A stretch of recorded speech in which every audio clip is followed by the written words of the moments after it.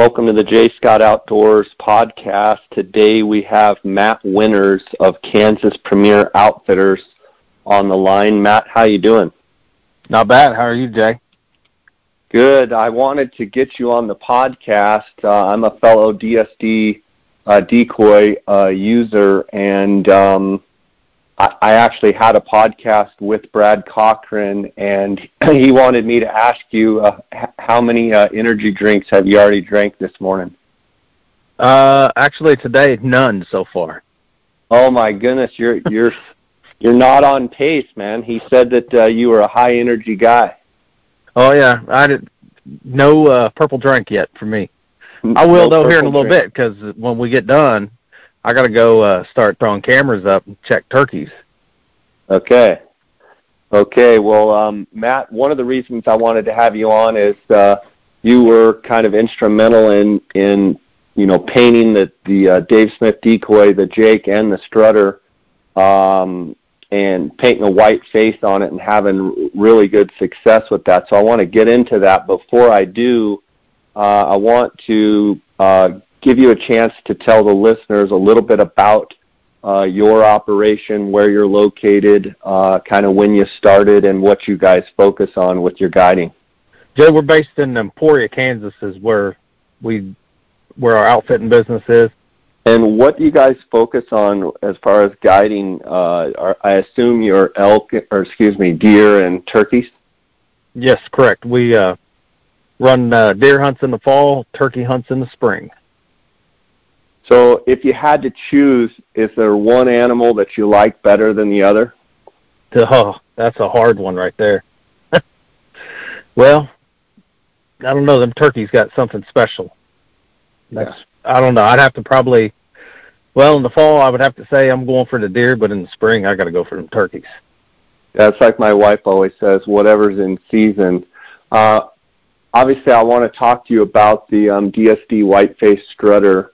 But before we do that, talk a little bit about your upbringing and maybe what led you to, go into wanting to start a guide and outfitting business. I mean, did you start hunting at an early age, or, at what point did you decide that, hey, I want to start this Kansas Premier Outfitters? Well, I've been hunting basically my whole life. I'll be 39 here in a couple weeks, and I've been hunting since I was 8 years old. So I've been doing it a long time.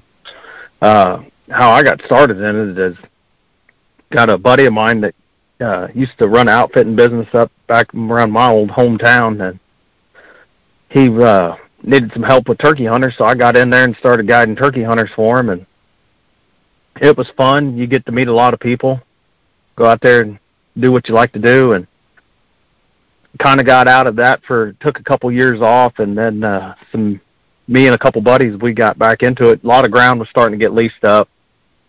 A lot of our farmers were coming to us saying, hey, you guys been here hunting the most. We want you guys to be able to lease it. So that's where it all kind of took off from. We just started leasing ground and started running a few hunters. That's awesome. So, I mean, it just kind of morphed into what it is today. Where exactly within Kansas are you guys located, and what kind of ground is it? We're more on the eastern side of Kansas, based out of Emporia, Kansas.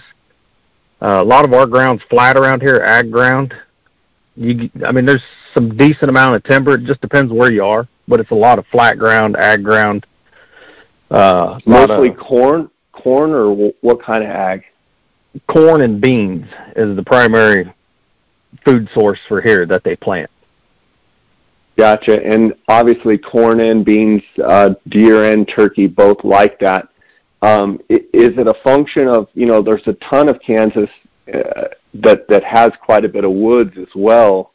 Do you have plenty of cover for the deer and turkeys, or is it such a thing that there's limited cover and it kind of, you can kind of pinpoint where those birds are going to roost?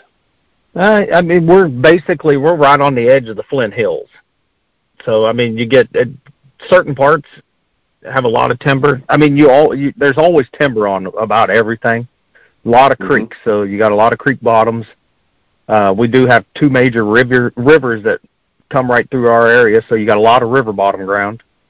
And then your high country, which high country to us is, just our upper ground, and there's a decent amount of timber on there. You get a lot of good draws. I mean, there's a lot of prime cover for turkeys and deer here.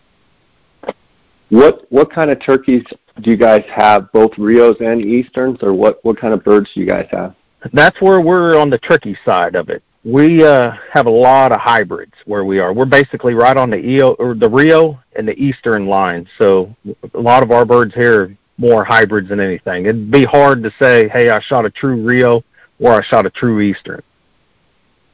And the ground that you lease, like from size of property, what would be a small property and what would be a large property?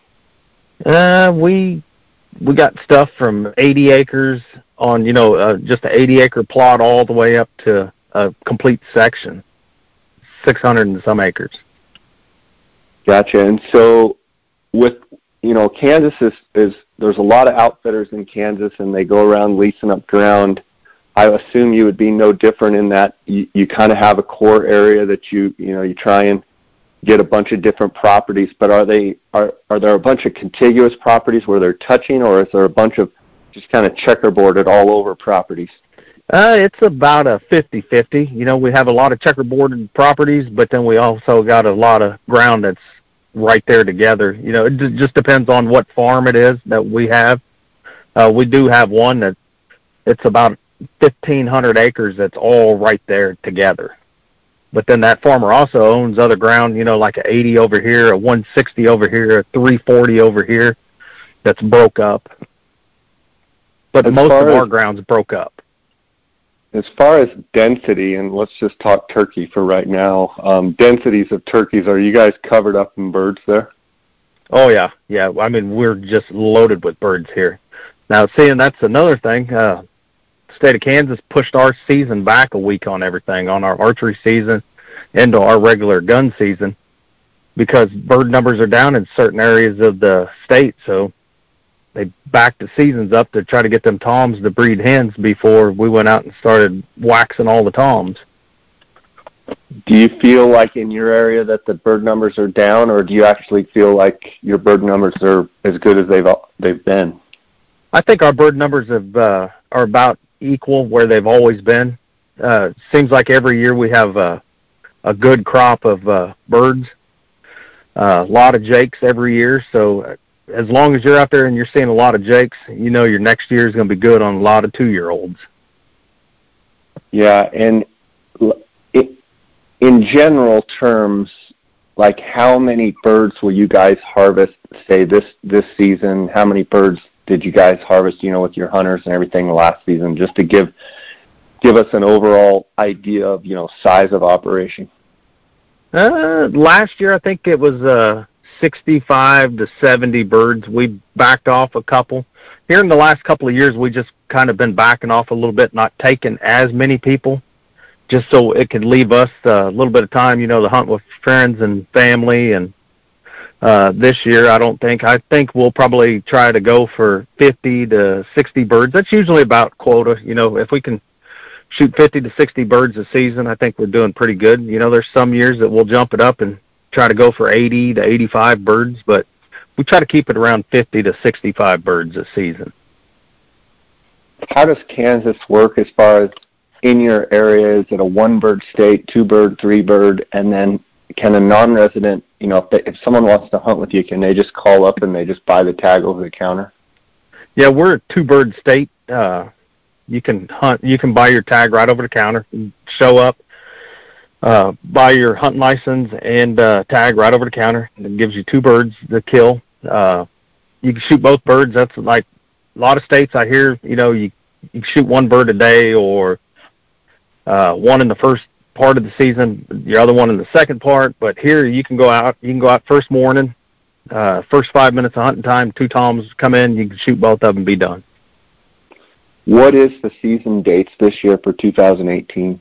Archery or youth starts tomorrow, and it'll go through the 17th of April. Archery season starts April 9th, and it goes till the 17th, and then general firearm season starts on the 18th of April. But you can still bow hunt, past those dates, but that's just the early season, and then the regular firearm season starts on April 18th.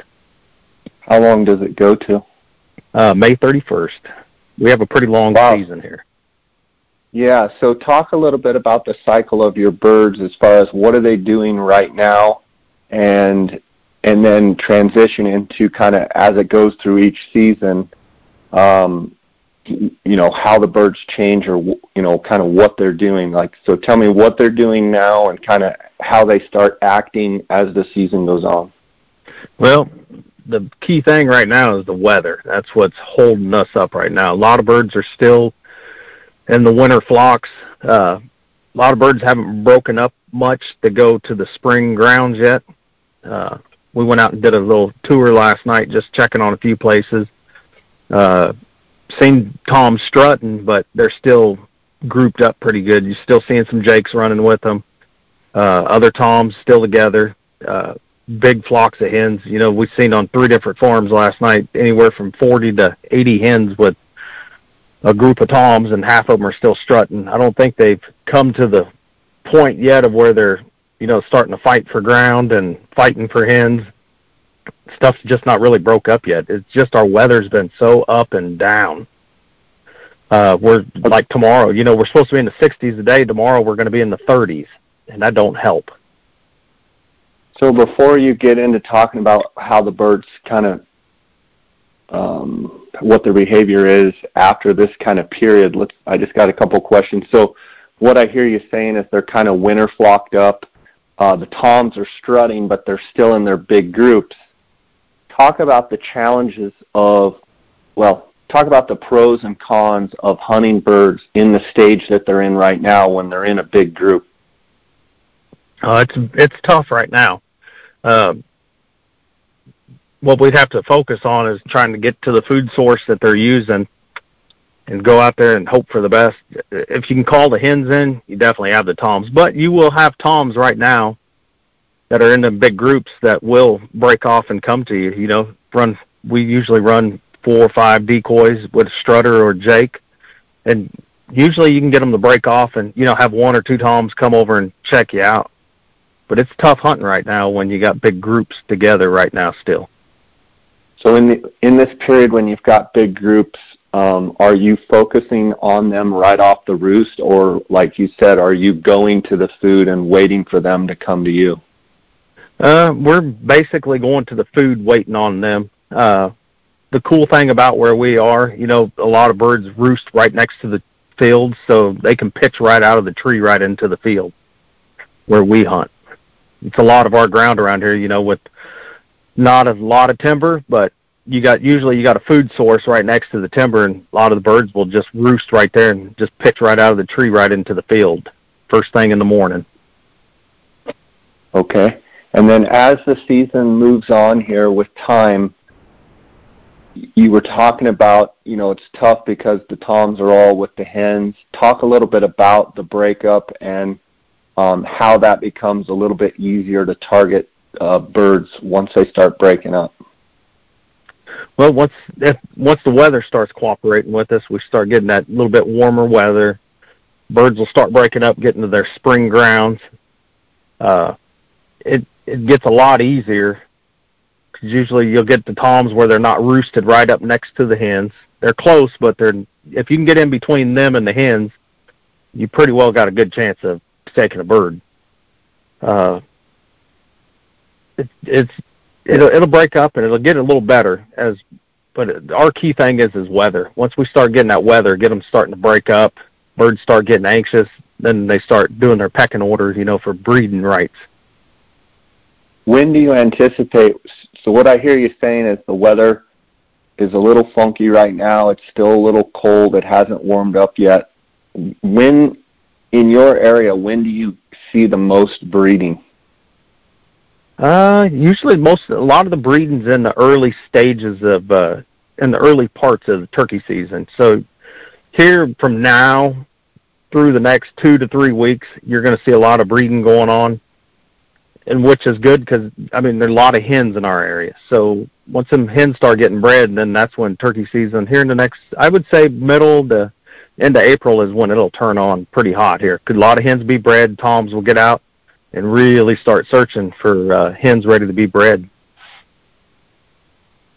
As the season moves on, into May, you obviously go to May 31st. Is there any dead period where it gets real tough, or does the hunting stay pretty darn good all the way to the end?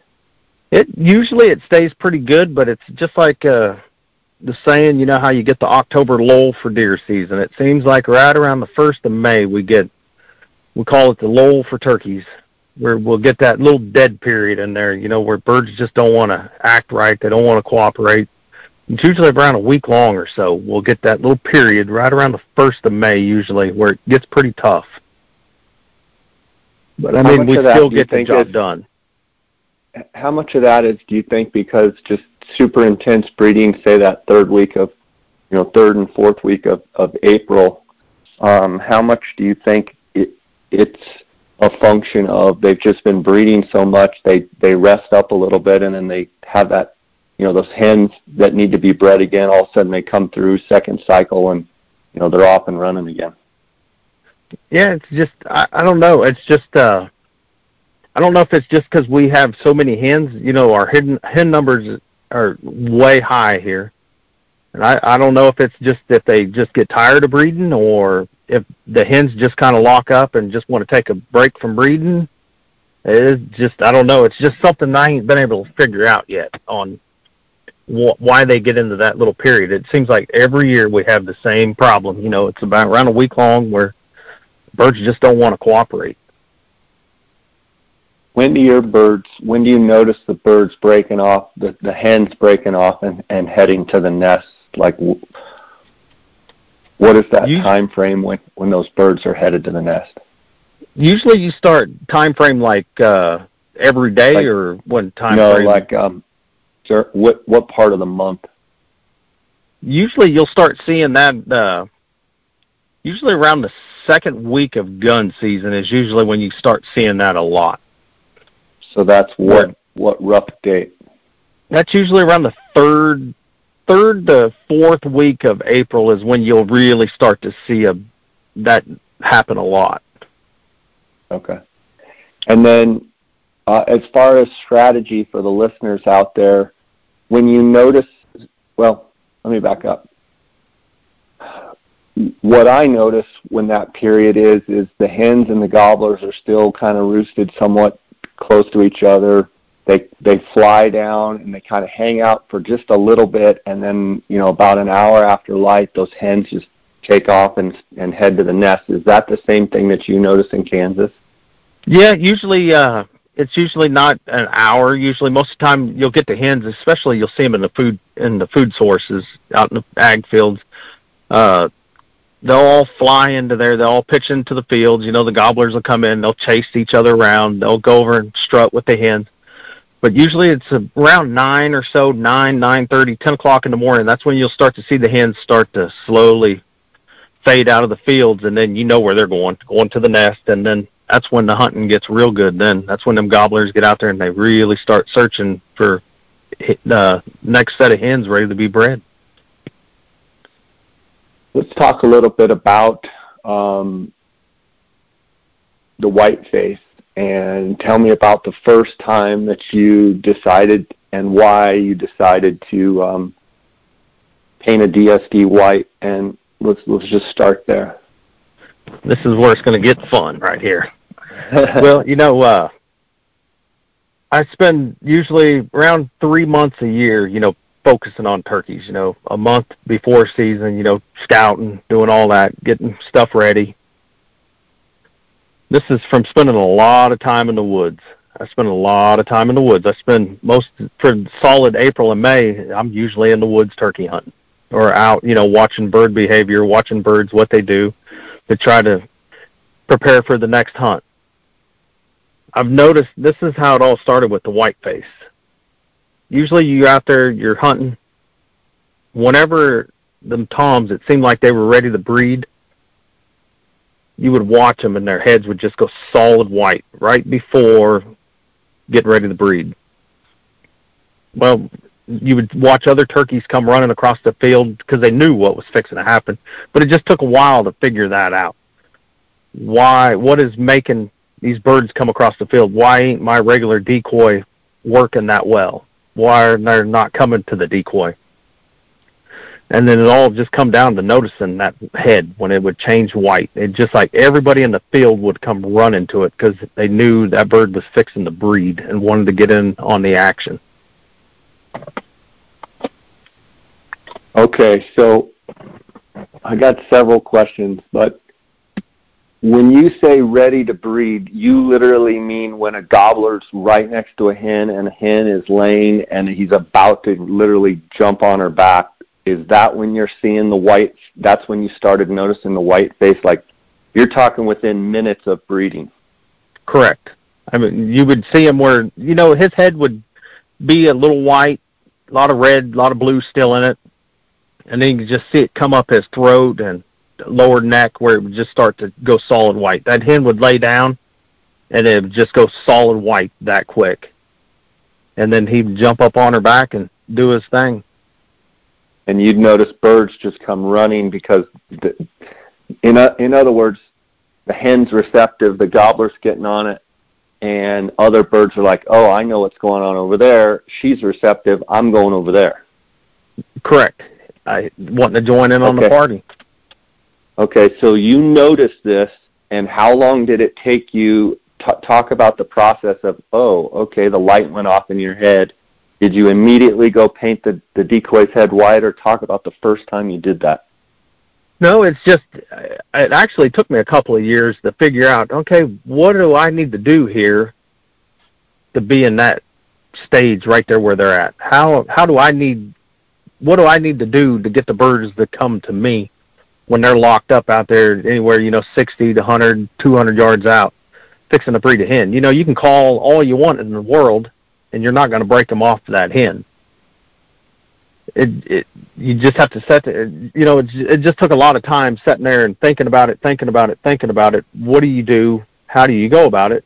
So what I did is, after it happened for so long and I couldn't figure out how to change them birds to get them birds to come to me, that's when I got to thinking about, all right, what about if I paint a strutter and try the white face and see if that would help. So what I did is I got a hold of Dave and Brad from DSD, talked to them about it, and asked them. And that's a pretty serious question, to talk to somebody who that's their decoys, and to go altering what they built.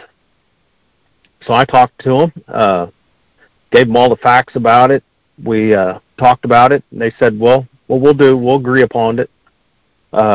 We will paint you a white face strutter and send it out to you, and you just see if it helps. If the success rate goes high, if it'll work. If it don't, honest opinion. So they painted up a white face to me, sent it to me, and we tried it the following season right out of the gate, and it was just dynamite. Unbelievable results with it. Okay, so they send you the white face decoy. Talk about, like, literally, do you remember the first time you put it out? I mean, what happened? First hunt that I put it out on was during youth turkey season. I knew the birds would be in there. Took a kid out with me, him and his father. Got set up, put the white face out. Birds were hammering off the roost. I knew they would be there because that was at the time, that was the main strut zone. I had 3 or 4 different toms gobbling right off the roost to us. Light tree yelps to them. They pitch down, come across a little open field, cross the fence, and once they immediately seen that white face, they come running from over 100 yards out straight to us and come right in there. First one jumped on him. He shot it. The other one jumped back, turned and come right back and tried to jump on the bird that he just shot, and he shot that one too. Shot both of his birds right there before the sun even come up. From the time they hit the roost, or from the time they flew off the roost and hit the ground, all within 10 minutes, he'd had both of his toms dead. He never even got to witness the whole turkey season, 10 minutes of it. And he was tagged he thought it was that easy, huh? Yeah, I said, no, it's not easy like that. It's usually a lot harder, but, we're trying something new to see if it worked. And then, okay. What year was this? Was this 16? Yes, this was in 2016. Okay, so that's the first hunt right out of the gate with the whiteface. Then what was the next whiteface encounter? Next whiteface encounter was archery season, and that's where it got real fun. First hunt right out of the gate on archery season.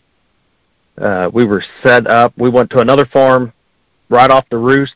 3 toms come in, charged the decoy, jumped on it, and it was a swing and a miss. Took a little bit.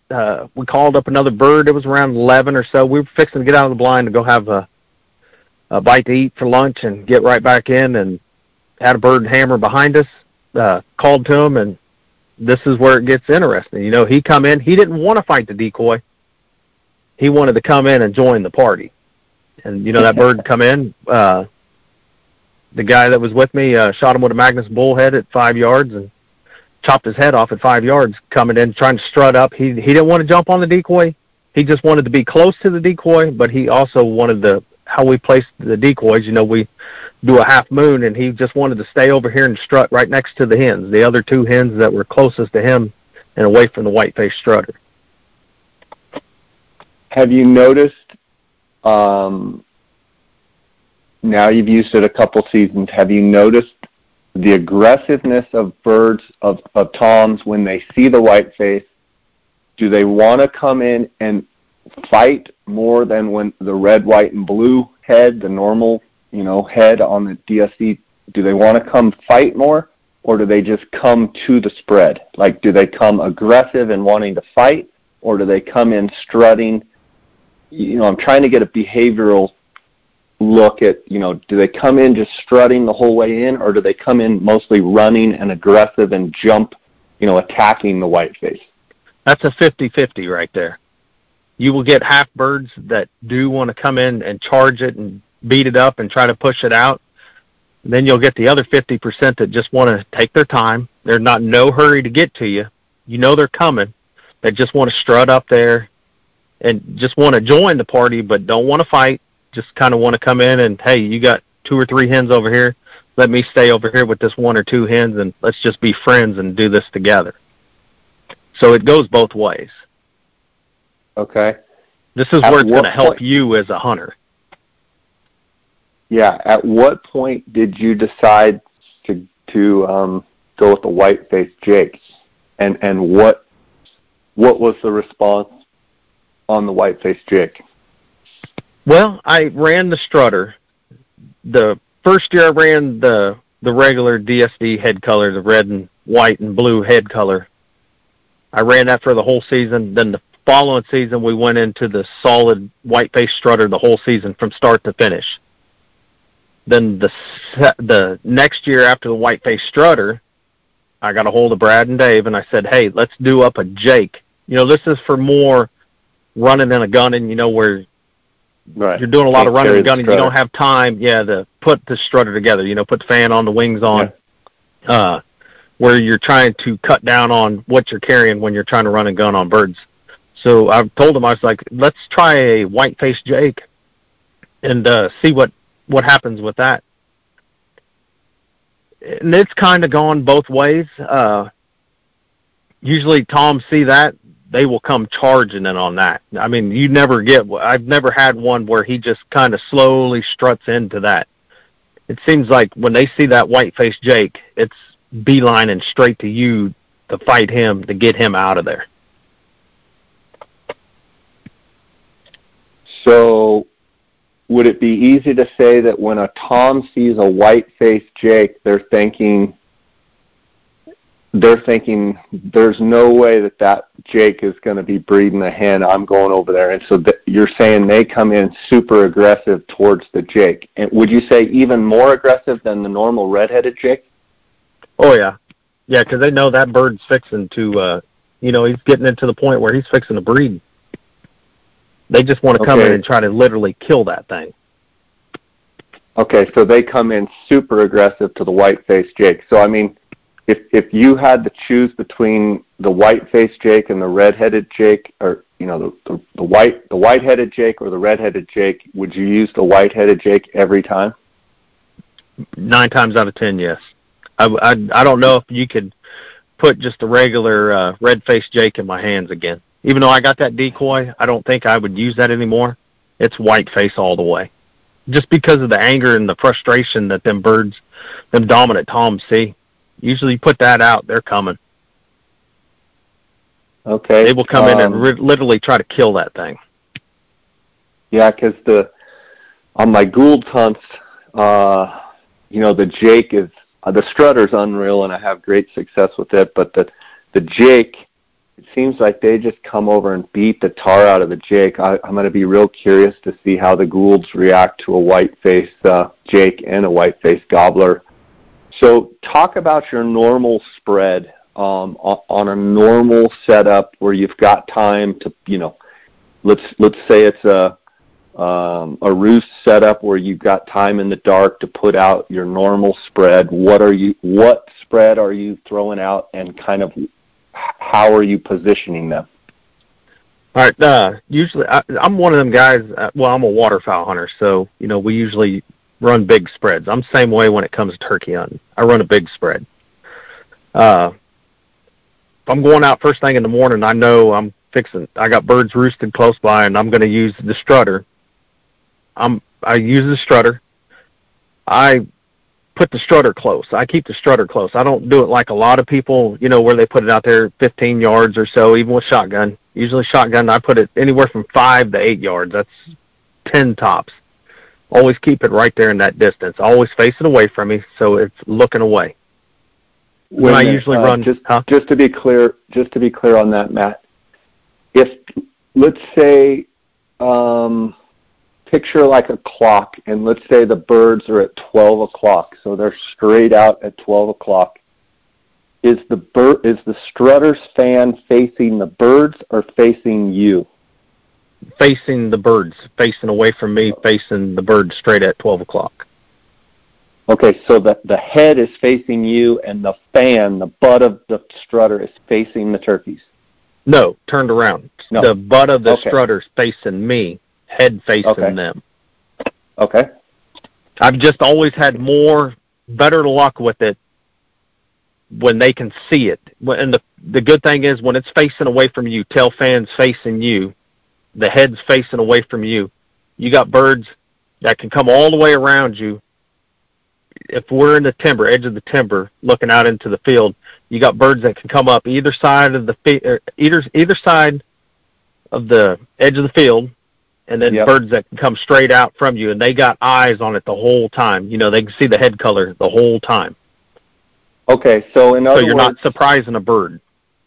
Okay, so in other words, usually what I do is if I know where the birds are going to come from, I put the fan facing the birds so that the birds can see the fan and know that they can run up on that turkey, and that bird that's fanned out can't see them.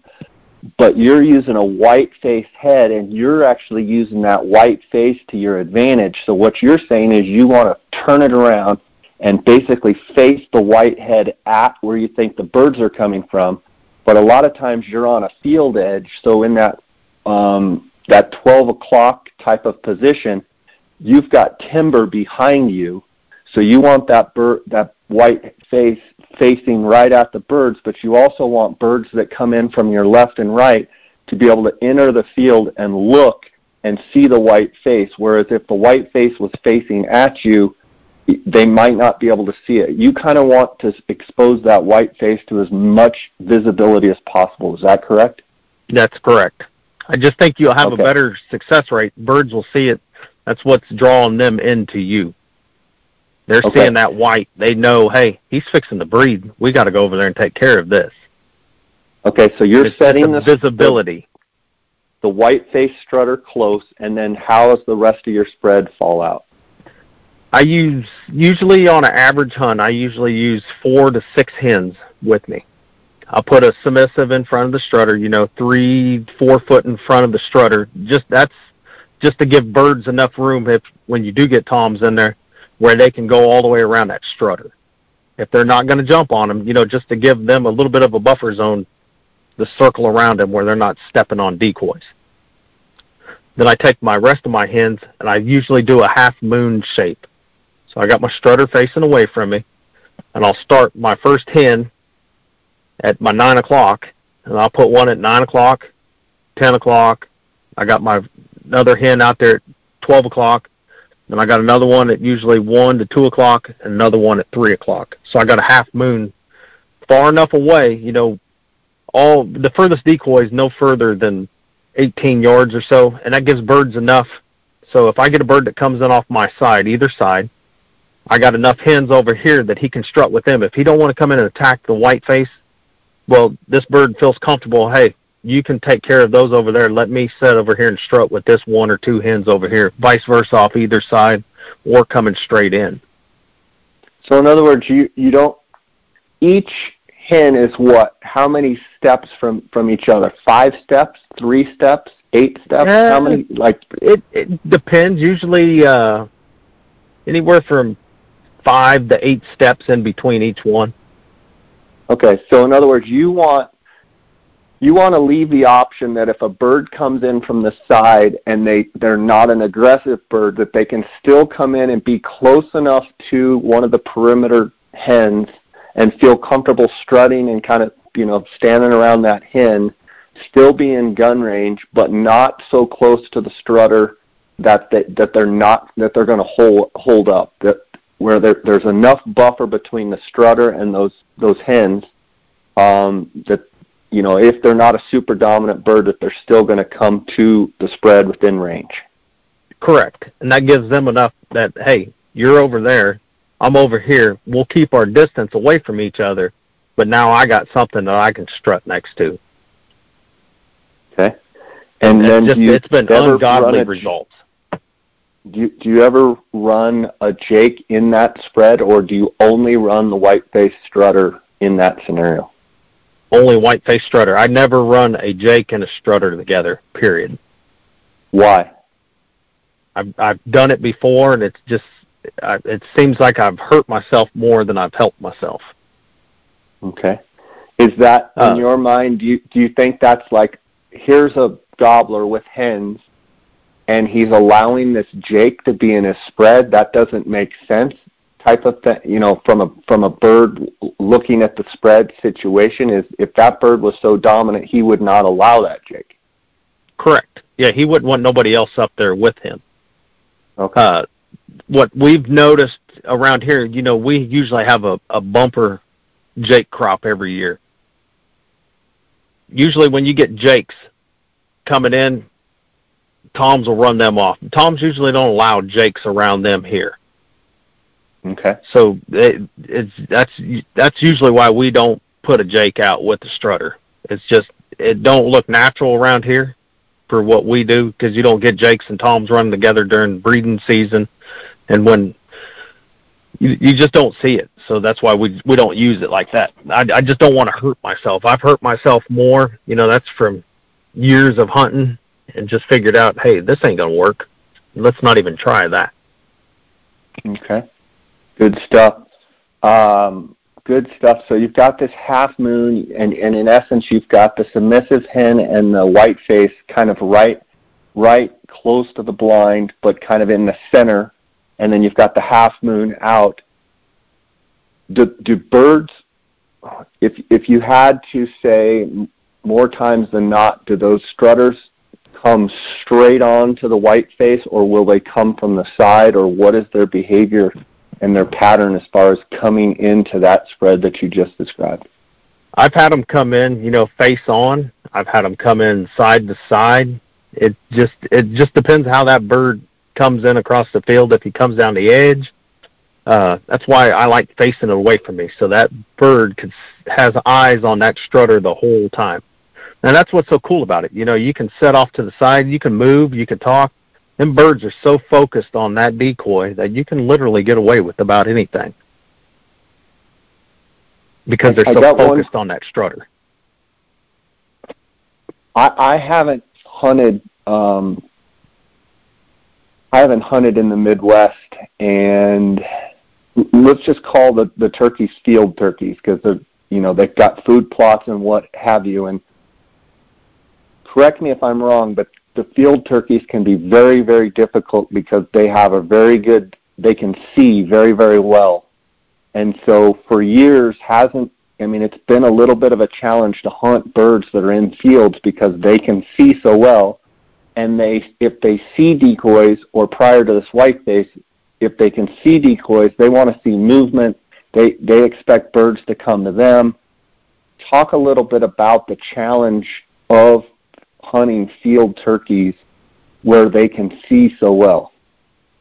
Yeah, they got, usually in a field, they can see the whole field. Their eyesight's awesome. You'll get hens that'll come walk over to you. Them toms, they can be at the other end of the field. They can see what's going on up there. They see a strutter. Hey, there's a strutter up there. Let's do our thing over here. We can make our way over to them. It's just in the fields, and that's the other thing. You got to watch out because they can see so well. But usually you'll get birds down there on the other end. Say if there's 7, 8, 9, 10, 15, however many hens down there, they'll go down there and do their thing.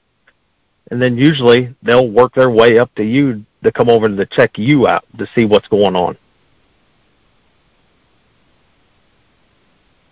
I want to ask you about the Mating Motion Jake. Have you had a chance to see it? Are you going to use it this year in your spread? And if so, what kind of reaction do you think this Mating Motion Jake with DSD is going to create?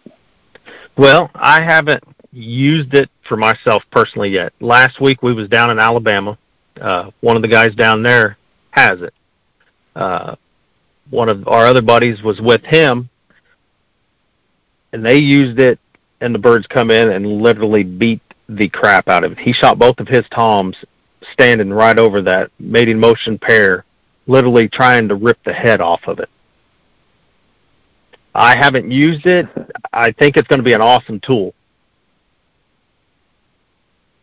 Are you going to go with the white? Are you going to go with the white face on that too? If I get one, which I've already talked to Brad and Dave, the whole thing is it's hard to get a strutter out of my hands. I'm a strutter kind of guy. I always want to use the strutter.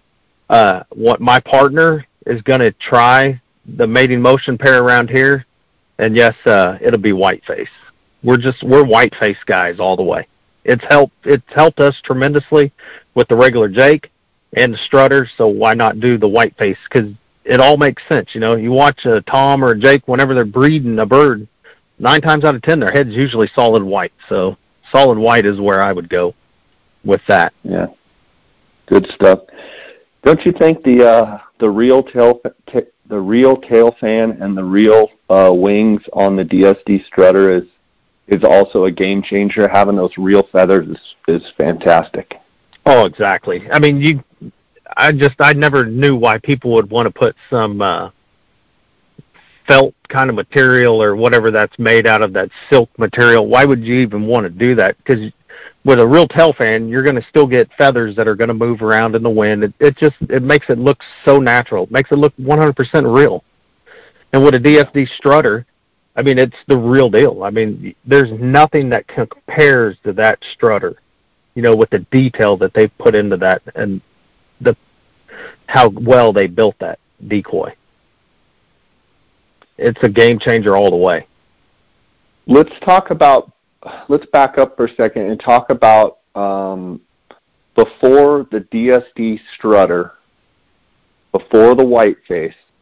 So you're running decoys, what have you. But the first time that you were able to use the DSD strutter and put a real wings and real tail fan, whiteface hasn't even entered the equation yet. How much difference did that make alone in your success of your turkey hunting? I was about a 75% guy with it. 75% of the time I killed birds over it. The other 25% didn't work out so well. Birds didn't want to come fight it. Birds didn't even want to mess with it on this 25%. 75% birds would come in. Let's talk about even before that. I mean, before you even had the DSD strutter and then the DSD strutter comes in. I guess what I'm looking for is, what did your success go way up when you used the DSD strutter compared to when you didn't even have a strutter? Oh, absolutely. Because back in those days, it was just hen decoys. That's all we used was hen decoys and Jake decoy. Okay, so DSD strutter comes in with the real tail fan. It looks just like a real turkey. You were like, oh, this is unbelievable. And then it even morphed even further when you noticed that, okay, this is great and it's working great, but sometimes 25% of the time those toms hold up out there and they don't want to come in. Then you paint it, get the white face, and then it's a whole other realm of improvement. Oh yeah, you're in a whole nother ballpark then when it comes to the white face. You could just tell each year, bird numbers. All right, so we started off with the Jake. We shot a lot of birds with that Jake. And then we go to the original strutter, the original DSD strutter, the red-headed strutter.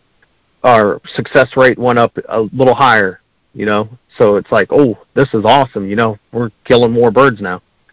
Then we go to the white-face strutter, and then the bird numbers, the success rate went up to ungodly. We killed over 70 birds that first year using it. It was like, this is unbelievable. A lot of people said, oh, that strutter decoy, I've used the strutter before. I've hurt myself. Birds will just run away from it, la. Well, first of all, you're not using quality. It all goes by the quality. That is, the DSD strutter is the real deal. It looks like the real thing out there. So right. You got to have faith in your equipment. You got to believe in it. So you can't just go out there and say, well, I've had a bad hunt with a strutter, so I'm not going to use a strutter. Well, you wasn't using a quality strutter at the time. So start off and use a quality strutter, and then go back at it and see. Guarantee your success rate's going to go higher because you're using quality equipment. Right. Yeah, I totally agree. I mean, once I started using DSD decoys, the success, it's unreal, the success. I can't wait to try out the white face. And and you're in the same boat that I'm in, running an outfitting business. So you got to use the right tools, the right equipment to have these people that let them have a successful hunt and harvest their birds. So you're going to use whatever it takes to get you there. And that's where DSD has set the bar. They raised it so high. You might not be the best caller, but you got good decoys. That's right there is going to help you out tremendously. Yeah, we get paid to make people successful, so we're going to do everything we can to be the most efficient and the most successful and give our clients the best opportunities that they can.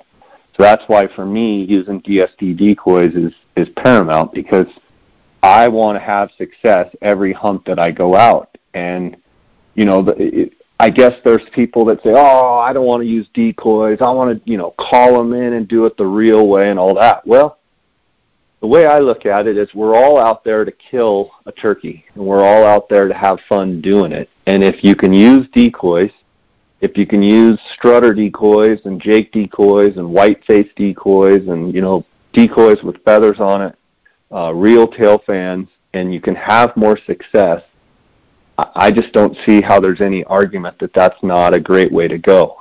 If you are one that, just wants to only call a bird with a wing bone and that's the only way you want to do it, and you want to shoot it with a traditional archery equipment, more power to you.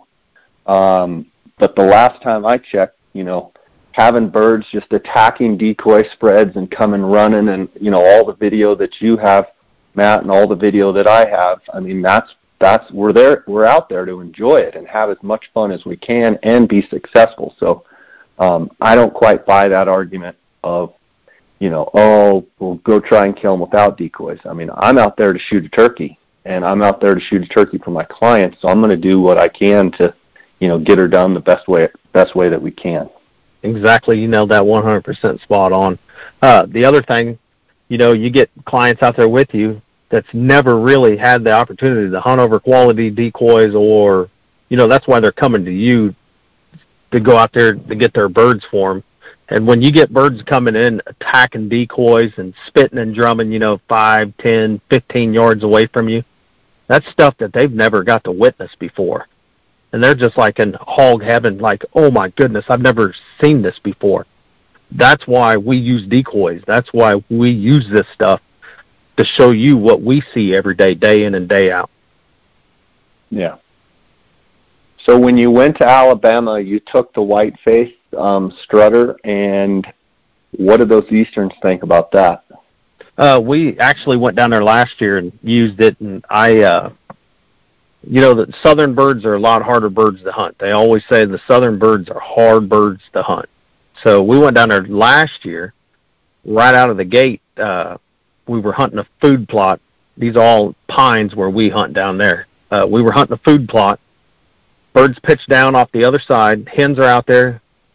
Once there was a little rise that the tom, you couldn't see. All you could see was the top of his fan. Hens were out there where they could see the decoys. We actually had hens come to our decoys. But once that tom got up over the top, this is all on video, once he could lay eyes on that white-faced strutter, he went over there, he messed around with them hens just for a couple of minutes, and then he come all the way across the field straight to us when I shot him. Then did the same thing with the white-faced Jake the next day. Had birds, we were close to them where we knew they would be. They pitched down, went the other direction. Took the white-faced Jake, had the white-faced strutter set up. Took the white-faced Jake with us, but set it back in the woods with us. Then we knew it was time that, hey, these birds ain't coming, they're going. Now it's time, let's go make a move on them and run and gun. So we took the Jake with us. We sat on the backside of this little knoll, called the bird back up. Once he laid eyes on that white-faced Jake, here he come. He left his hens to come over here to try to run him away, and he met his maker. This past season, we did use the white-faced strutter, but it ended up being, we had to do a lot of running and gunning. The weather was horrible down there. Birds just weren't, breaking away from the hens. So we had to go to them. They weren't coming to us, so we had to go to them down there in that thick pines and stuff, so chose to leave the strutter behind. Let's take a Jake. Let's go.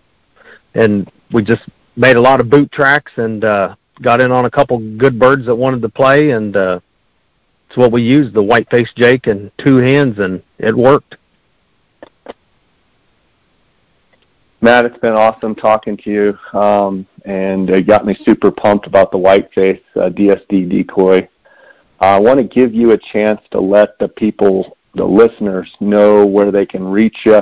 I'm also going to put KansasPremierOutfitters.com on the show notes of this podcast when it airs. And why don't you tell people how they can reach you for a deer hunt or a turkey hunt? You can call me by my cell phone number, 785-375-3062. If you want a turkey hunt or deer hunt, you can reach me at that number and we can talk it. Or if you got a question about a DSD strutter or the white-faced Jake,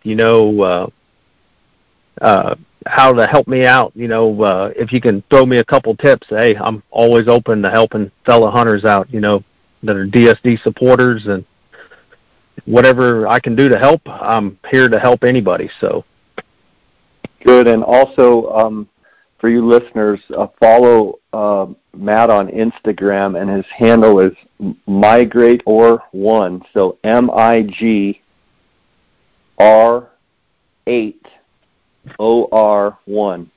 MIGR8OR1. Make sure to follow him on Instagram. You can send him a direct message there as well.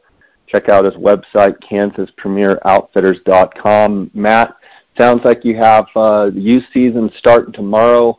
I know you're going to go out and run a bunch of trail cams, or I guess check cards, I would assume. So I'm expecting to see some pictures tomorrow from you, and I wish you the best of success this season. I'll be watching your success on Instagram.